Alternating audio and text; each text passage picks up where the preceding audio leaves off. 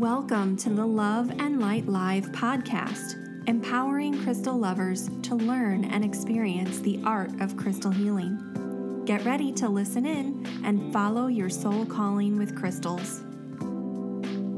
Hello, and thank you so much for joining me for the Love and Light Live podcast, brought to you by loveandlightschool.com. I'm your host, Ashley Levy, and this podcast is the number one place for all things crystals. In today's show, we'll explore a common misconception about crystal compatibility, mainly whether or not certain crystals can be used together. I'm wondering if you've ever had a moment of panic because someone told you not to use two specific types of stones together, or maybe you've even read somewhere or seen online that certain crystals just aren't compatible. Well, I'm going to break it down in today's episode and talk about my views as well as the one exception. But before we get started, I'd like to answer one of our listener questions. Remember, you can submit your own questions anytime at loveandlightschool.com/ask for the chance to have your question answered right here on the show.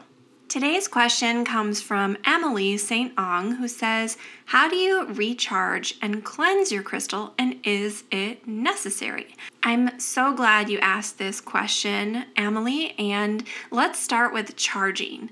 My personal views of charging have really changed over the years. When I first got started with crystals, I really followed all the rules about cleansing and charging to a T because I was so worried about doing something wrong.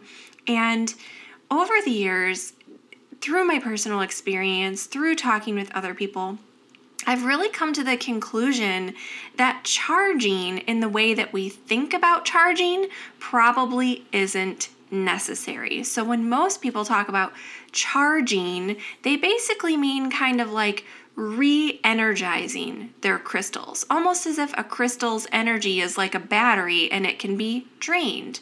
Well, I haven't really had that experience. In fact, whenever I pick up my crystals, they feel vibrant and lovely, and I just haven't felt that sensation that they are depleted or anything like that.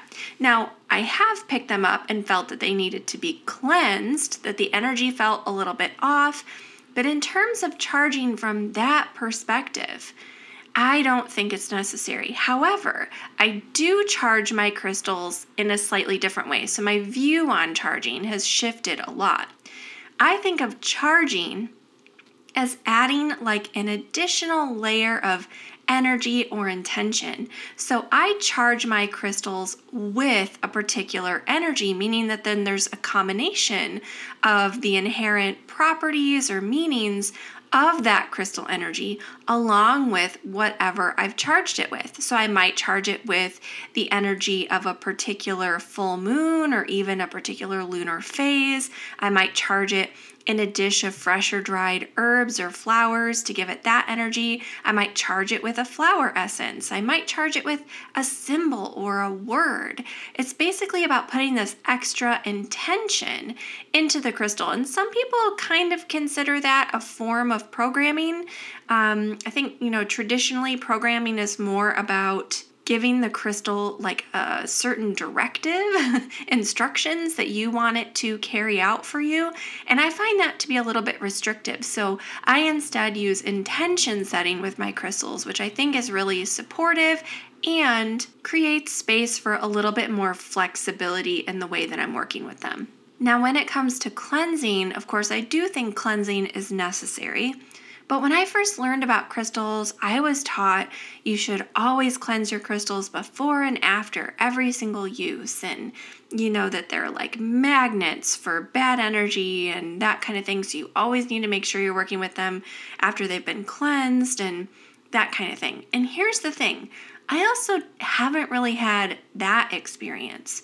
So rather than cleansing my crystals before and after I use them every single time, and again, I've really shifted my perspective on this over the years, I now just cleanse them when I feel like it's necessary. That might be once every couple weeks, that might be once every couple months. It just depends on the crystal, how much I've been working with it, where it's located in my space. For example, if it's just in my office where really only I spend time, it might not be quite as necessary as if it's in a main room in my home, like my kitchen or my living room, where a lot of people are congregating. That being said, if I'm going to use my crystals to work with other people, maybe through a crystal grid, doing some distance healing or a layout, something like that, then I would still definitely cleanse them before and after each use. I think that's part of being respectful and responsible as a healer and making sure that our clients are really cared for, whether that's a paying client or just a friend or family member. So in terms of cleansing, yes, I think it's important. Yes, I do it, especially when other people are involved. But for my own crystals and my day-to-day, I've definitely become a lot more flexible and a lot less rigid in the way that I think about cleansing, because I just don't think it's quite as necessary as we have thought it was in the past, or as we've been told it is in the realm of crystal healing as a whole. There's kind of this tendency to be consumed with thoughts of purity and cleansing and that sort of thing. And it's led to a lot of problems, particularly in the way that we are cleansing some of our crystals and our spaces. So I've really tried to shift my perspective in this. And instead of following rigid rules or schedules, just feeling into the stones themselves to determine when it's the right time. So again, Emily, thank you so much for your amazing question. And if you're listening and you have a question that you'd like for me to answer for you about crystals, spirituality, or anything else you're curious about right now, let me know over at loveandlightschool.com/ask. Do you feel intuitively called to work more deeply with your stones? To grow your confidence, knowledge, and connection to crystal energy beyond what you can learn on your own? Our award-winning Crystal Healing Certification Program will take you from crystal lover to a confident, certified crystal healer and help you discover your soul's path and crystal purpose. Maybe you want to deepen your personal spiritual practice by connecting more deeply to your stones. Or maybe you're already working with crystals, but you want to learn some more advanced energy healing techniques. Wherever you're at on your crystal journey, the Love and Light School's CCH program can help you become the confident and intuitive crystal healer you know you can be. Are you ready to listen to the nudges from the universe and take the next steps on your crystal journey? Our CCH program is here to support you every step of the way. Now it's time to dive into our main topic for today. Are these crystals compatible? So as I mentioned at the beginning of the show, you may have had this experience yourself. I know I did when I first started working with crystals. I was working with two crystals and someone told me, oh, you should never use those two crystals together. And when I asked for more information, well, why is that? They gave me an answer, but it was a little bit vague. Just, oh, they don't go together. They don't vibe together. And maybe you've had a similar experience, or maybe you've read online or read in a book that there are certain crystals that just don't work together, that they just aren't compatible. Well, I'm here to break down why this just is not true. So let's start by taking a look at why all crystals are, in fact, compatible with one another, as well as the one important exception to this. When it comes to energy, I think it's important for us to sort of reframe our normal perspective and the way that we think about things in our mundane, day-to-day world. We need to step outside of our usual way of thinking about energy and how things operate and put one foot in each world, one foot in the physical and one foot in the mystical. So yes, we need to be grounded. We need to have a foot in the physical realm and the rational realm, and that's important. But we also need to allow ourselves to be more fluid in our thinking, more flexible in our view of what's possible, and put one foot into the realm of mystical experience. So this is just a way of kind of shifting our thinking, just like, when you rely on your intuition to help you make a decision. You don't always need to understand everything about it. Sometimes you just really feel that pull. And I think our view of energy is similar. So of course we need to accept the way that energy works in terms of physics and time and space when it comes to how we operate in our day-to-day lives. But when we step into the space of doing healing work, we're opening ourselves up to a different type of space where we need to be a little less rigid in our understanding and allow for that little bit of mystery. So here's where my view kind of comes from about why I think all crystals are compatible. When we think about the fact that all these crystals have formed together here on this earth, in this universe, then we realize that, well, they must be compatible. They're all here together on this earth after all. So ultimately, when someone says that two stones just don't go together, it kind of doesn't make much sense to me. Because if they both formed here on this earth, and we can step into this more fluid and mystical way of thinking about energy in terms of time and space, then really, what's the difference between them being here on this earth versus being together in our homes or our healing spaces, or even together in a grid or crystal layout? Now, it's true that, of course, some stones form on completely opposite ends of the globe, and they wouldn't normally be found together. But when we consider the macrocosm of the universe and the microcosm of our small space through a little bit different lens than we're used to, distance no longer really feels like a barrier to energy. So when we look through this slightly different lens, it feels like all stones must be compatible in one way or another. They're all here on Earth. Of course, they can be used together in a layout, in a grid, in our sacred space.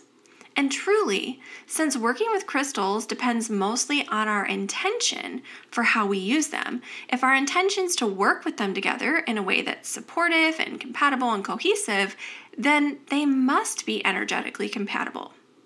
So that kind of brings me to the one exception to my viewpoint on this when we're looking at crystal compatibility. So just as our intention can allow us to overcome any potential energetic compatibility issues, which I personally don't think exist, but let's say they did, our intention can help us pull these crystal energies together anyway.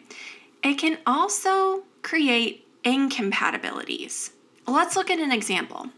If you were working with two different stones and you had completely different and maybe even conflicting reasons for working with them, then they may not be compatible with one another for the work that you're currently doing. So let's say you're working with a citrine crystal for energizing. You need a little pick-me-up. You need that wonderful warm buzz that citrine creates. But you're also working with howlite to help create a more restful environment for sleep at night. And let's say at the end of the day, you had both these crystals in your pocket, you brought them into your bedroom, placed them on your bedside table before going to sleep.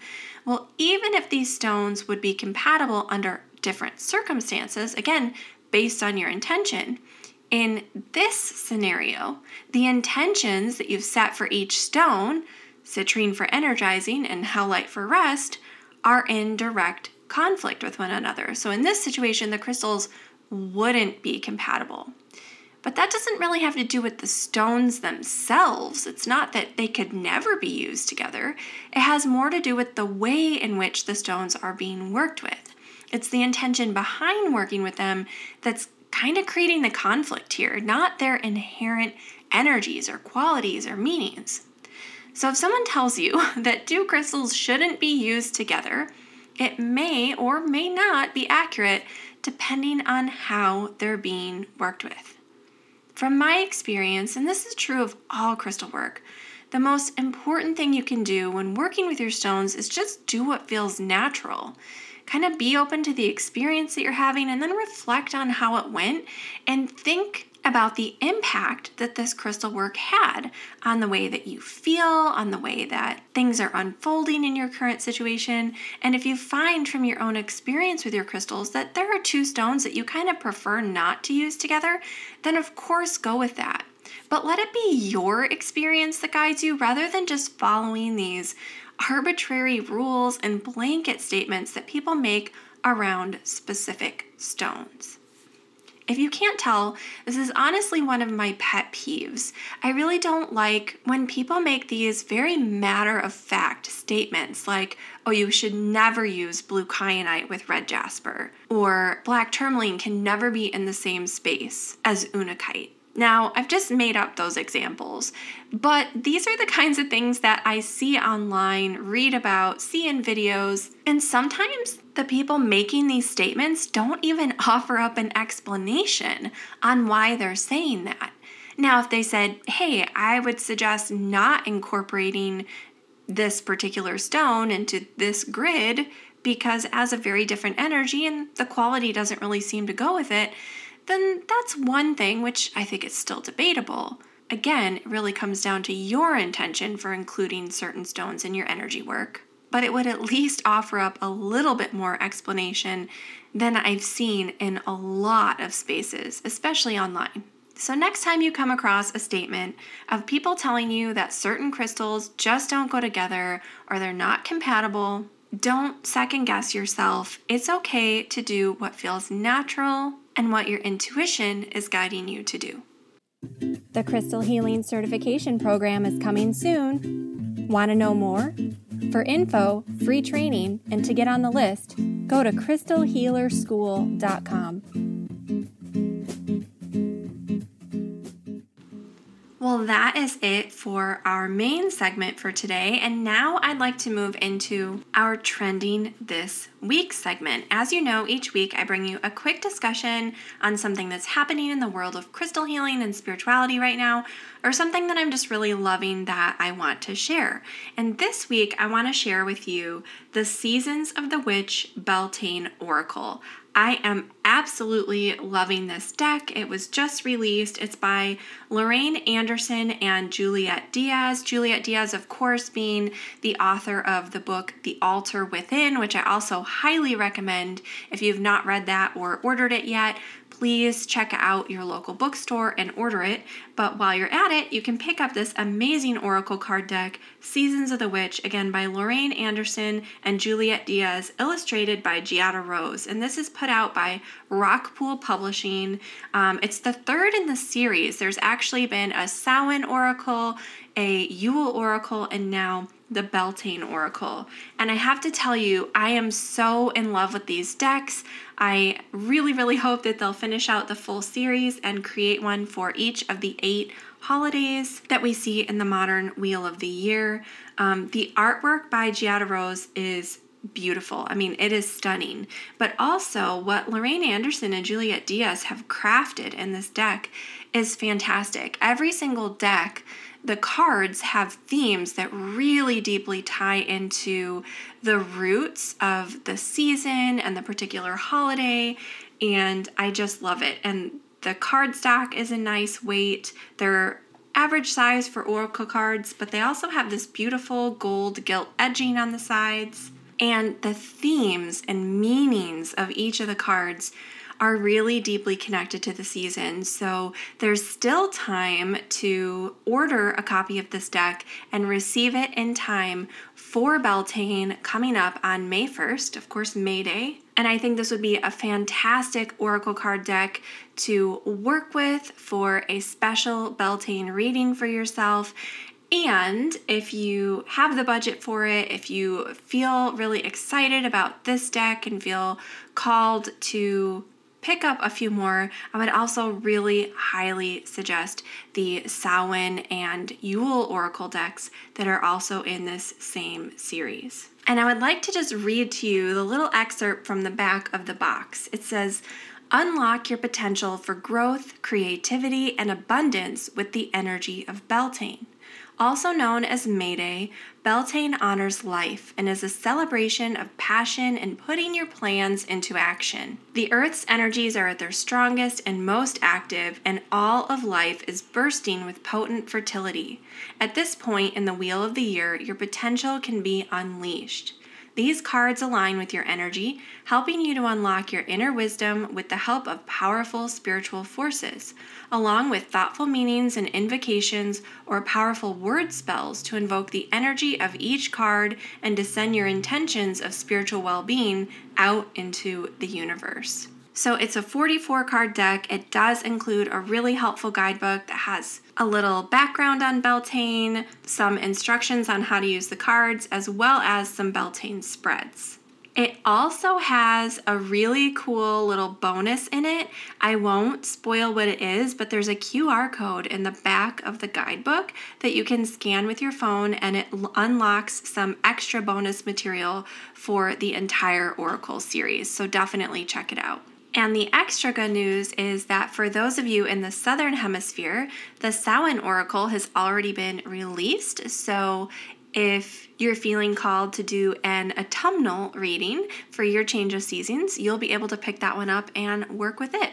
Well, that is it for today's show. I hope you found a lot of value in this episode. If you want more information about anything I discussed in this episode, you can learn more over on the website at loveandlightschool.com/blog. And if you did enjoy the show today, the biggest compliment you can give me is to leave a quick rating and a review over at loveandlightschool.com/iTunes. And today I want to give a special shout out to Millie LR, who says, "So informative. I love this podcast so much. I've been wanting to dive into the healing properties of crystals, and this was an amazing start for me. It has so much wonderful information. I'm so glad I subscribed, and that now I can listen every day. Keep it up." Well, Millie, thank you so much. I'm so glad to hear that you're enjoying it, and I really appreciate you taking the time to leave that 5-star rating and your amazing review to help others find the podcast as well. And if you haven't done so yet, like Millie did, and you want to subscribe to the show, visit loveandlightschool.com/listen, where you can see all the places this podcast streams, as well as subscribe so you never miss a future episode. That brings us to the end of this episode of the Love and Light Live podcast. I'm your host, Ashley Levy, and I'll be back with you next time. Until then, crystal blessings. The Love and Light Live podcast is a production of the Love and Light School of Crystal Therapy. Connect with us online at loveandlightschool.com or on social at Love and Light School.